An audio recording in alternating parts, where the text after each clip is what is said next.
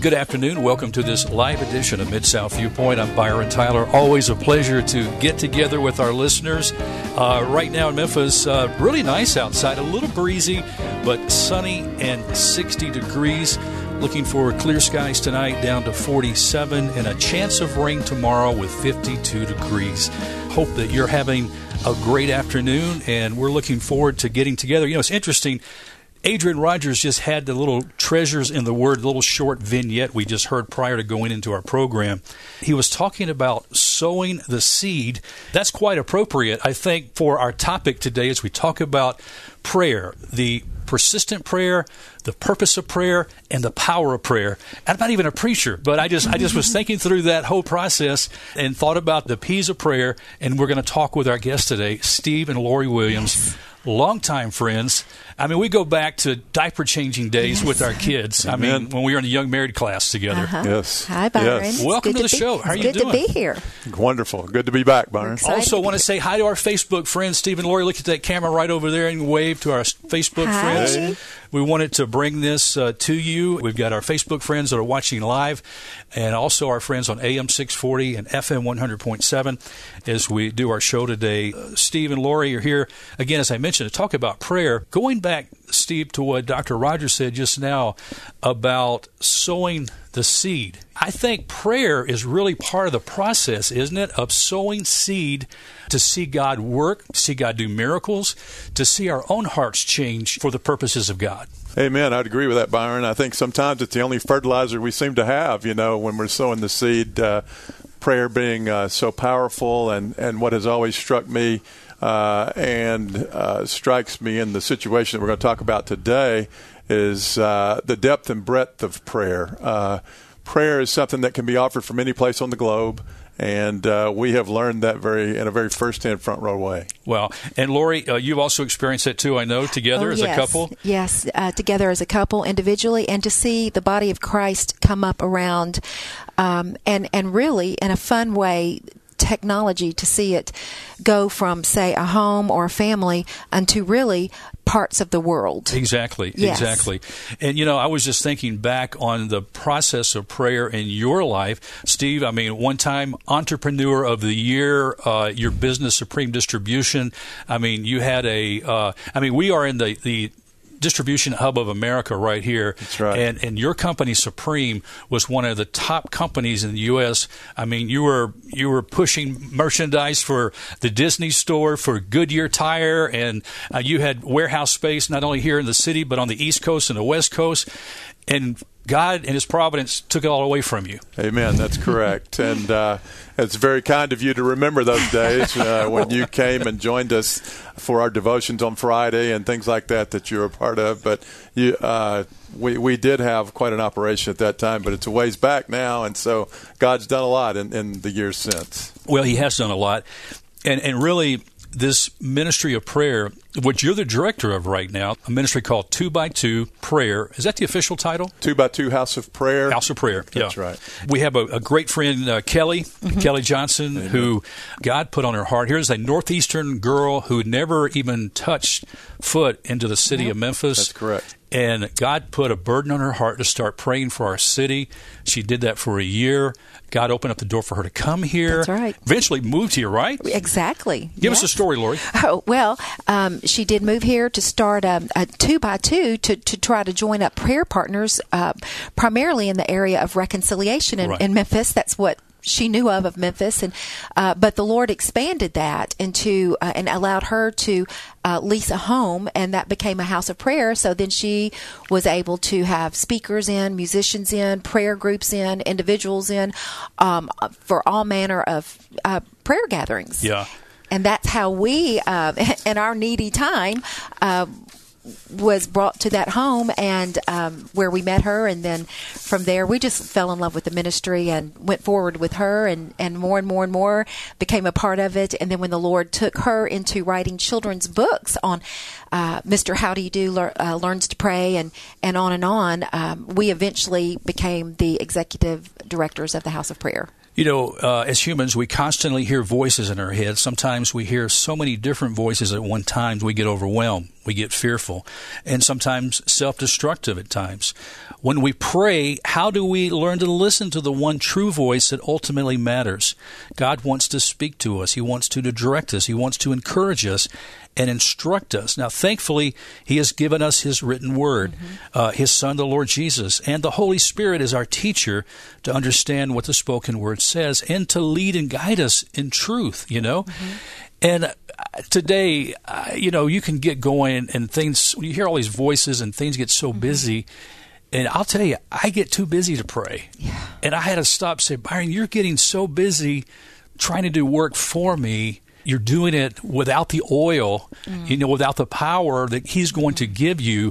It begins with prayer. Yeah, I think the word that the mechanics use is viscosity, as opposed to friction. We want to work smoothly together, and really it's an awesome, novel thought that at any moment the Creator of the universe can commune personally with us. We can commune personally with Him. And when you stop and think of the availability and the power at the same time that really outdoes any motor that you can think of, it's really an awesome thought to ponder. And Byron, you mentioned the word busy. I do feel like that is one of the enemy's number one tools against Christians these days. The verse it's one of my favorite verses. It's short and to the point, and it helps me, and it is simply, be still and know that I am God. And I have to, stop myself, because if we don't, the busyness of this world, even with the good things, will overtake our quiet time with the Lord. Exactly right. I was reading the word when Peter was in prison. It says that the saints, the believers in Acts, were fervently praying. He was still in prison, but they were fervently praying for him. And I just did a little Google search on that word fervent. Now, this isn't the Greek, but even in the Old English, it goes back to a Middle English word. It talks about to a boil. It's like hot, When you think about that, that's what we're to do. We're to be hot on prayer, and fervently lifting these things up. And I know there's something that has been on your heart as a family. God has blessed you with 2 children. 3 children. 3 children. I'm leaving somebody out. Forgive me. Yes, that's all right. We've got Candace, our oldest, married to Jim, with 5 children. I guess I don't know if I've ever met Candace before. You may not have. Yeah. You may not have. Okay, so let's talk about the Williams family. You got Candace. Yes. And then there's Landon. And then there's Landon. He's the middle child and the only son. Yeah. And he married to Nicole. Married to Nicole. Candace is with Jim Eccles, and Landon and Nicole Williams. They have 2 children. I think we're going to come back and talk about those in a moment. And then our daughter, and you'll remember her. She was friends with your kids, Stephanie. Yeah. But of course, everyone calls her Steppy. Steppy, okay. And she is a missionary with the IMB. That is exciting. Steppy has been to my home before. Yes, hanging out with the guys. So yeah. But we do want to go back to talk about Landon and Nicole, because on June the 9th, last year, you guys became grandparents for the 6th time? Seventh time. 7th time. But we weren't supposed to be grandparents for the 7th time quite that early. Everett was born at about, how many weeks was it, Steve? 24 weeks. 24 weeks. At his lowest point, he was 1 pound and 3 ounces. 1 pound and 3 ounces. You just can't even imagine how tiny that is. You just can't even imagine. It's just breathtaking to see a child that small. And yet, Byron, every little joint, every little fingernail, every little thing of his body was there, and his little hands and all were moving. He was fearfully and wonderfully made at that point. Yes, he was. That's a good word there. So take us back. So you knew that there was going to be a critical birth. Yes. And you were waiting to, all that goes along with that. Yes. It happened rather suddenly. There was some infection and things that set in, and so he had to be taken quickly. His older sister had been a preemie. She was born at 32 weeks, not nearly as early as he was, but the birth was quick. The doctors did great work there at Baptist Women's Hospital in the NICU unit once he was born, but it happened at 11:45 on the night of June the 9th. And so right after there, I mean, there was just, I mean, first of all, you didn't know if he was going to make it through the first night. The first few minutes. Yes. So. I know our son said at one point, the doctor says, okay, Dad, quickly, you may take a picture of your son. And Landon thought to himself, I don't think he verbalized this to Nicole, I have a son, but for how long? Wow. Well, as we go back to the purpose of prayer and what you have seen now, I mean, just recently Nicole posted day 235. Amen. That Everett Gray has been the warrior. He's been hanging on. And the miracles you've been seeing, it's been like a roller coaster, hasn't it? It has. He's had 10 surgeries. 10 surgeries. 10 surgeries. One of them's a heart surgery. The rest are all with the digestive tract. That wasn't properly all the way formed enough at that point. Right. And there's more surgery to come yet. We know that. But he has gone through a developmental process to where, and now is at Le Bonheur, by the way, in the NICU unit there, and those people have just been wonderful in treating him. But it is a roller coaster ride, best to describe it, as far as there are things, certainly barriers to overcome, but things that are such that he's come such a long way that we can't help but thank God for where he is. At the same time, I will mention, Byron, we are highly sensitive to the fact that there are friends of ours, even we just learned of 4 in the last week, that their babies are no longer with us, and we have a great sensitivity to the fact that sometimes that's the Lord's will as well, and at the same time we don't fully understand their grief, though Everett did follow. He is what's called a rainbow baby. He did follow a recent miscarriage in his family, and so he represents hope in that regard, is what I understand these rainbow babies are called, and why they're called that. And so we're grateful for that as well. And as you mentioned, I think one of the families you're referring to, too, are the Powells, Matt and Andrea, Pastor, First Baptist in Tupelo. And the Rayleys on the other side. And the Rayleys, Michael and Debbie, the grandparents. And so, Pam and I, my wife, we're grandparents, too. Amen. And when you see your kids and now your grandkids, go through the trials and go through these just amazing things that you think, where's God? Can God help us through this time? Yes. Talk about how your relationship and your prayer and being persistent and don't grow weary, because it's so easy when you keep, you're praying and you think, well, this is going to be a breakthrough, and then maybe the news gets worse, Mm-hmm. And maybe there's somebody today that's out there and they've got a son or daughter that has been wayward in a lifestyle of drugs, or, or if you've gotten really far from God right now, and they've been praying for years and haven't seen, and sometimes we keep praying, but we don't see anything happen right now. Well, sometimes even proprietors of houses of prayer have to be driven to their knees, it seems, again, getting back to that busyness factor and all that takes place there. And so as grandparents, there's just nothing like being a grandparent. Lori and I have had just the greatest joy being grandparents to our 7 grandchildren. And so but you are, it's a bit of a different role because you are a bit at arm's length. The parents, endure firsthand everything that's taking place. They have to keep up with what the doctors are saying. Nicole and Landon have been wonderful of keeping up with the details, and I think they can even read the machines at the NICU unit just as well as almost the staff can there now. And at the same time, our role is certainly a supportive one, although we would rather be right there on the front lines because we love our grandchild that much and we love little Everett that much. But to be honest with you, we've only been able to see him about 5 or 6 times thus far in his almost 8 months of life. And our role has been more in support and keeping Vivi, his older sister, and supporting Landon and Nicole in every way we can, because it's been quite the endurance race for them. I mean, I was just reading an update that Nicole had posted, I think you shared on Facebook, and I kind of like to read just some highlights of this to give listeners a feel for what, it's like, in their home. Since my last post, Everett has sadly been in a good bit of withdrawal from his morphine. It's been incredibly tiring and painful to watch his little body suffer all the while feeling so helpless as his mama. Irritability, excessive crying, nausea, vomiting, sneezing, yawning, sleep problems, you name it, he probably had it.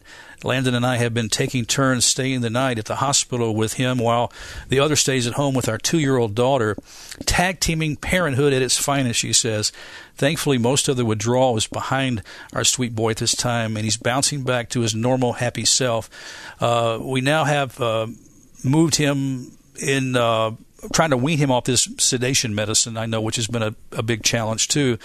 But then you're looking at this, there's a feeding tube, right? Feeding tube, an ostomy bag as well, and pieces of intestines. Yeah. I don't know if I should even put all that on the air, but well, there was a surgery where his intestines were actually outside of his body to be able to heal. They're mostly back in now. Okay. Yes, but in pieces, and so that's why there's a fusion process that remains, and that's one of the surgeries that will ultimately take place to put him all back together, I guess is one way of putting it. She also says at this time we still do not know when Everett will get to come home.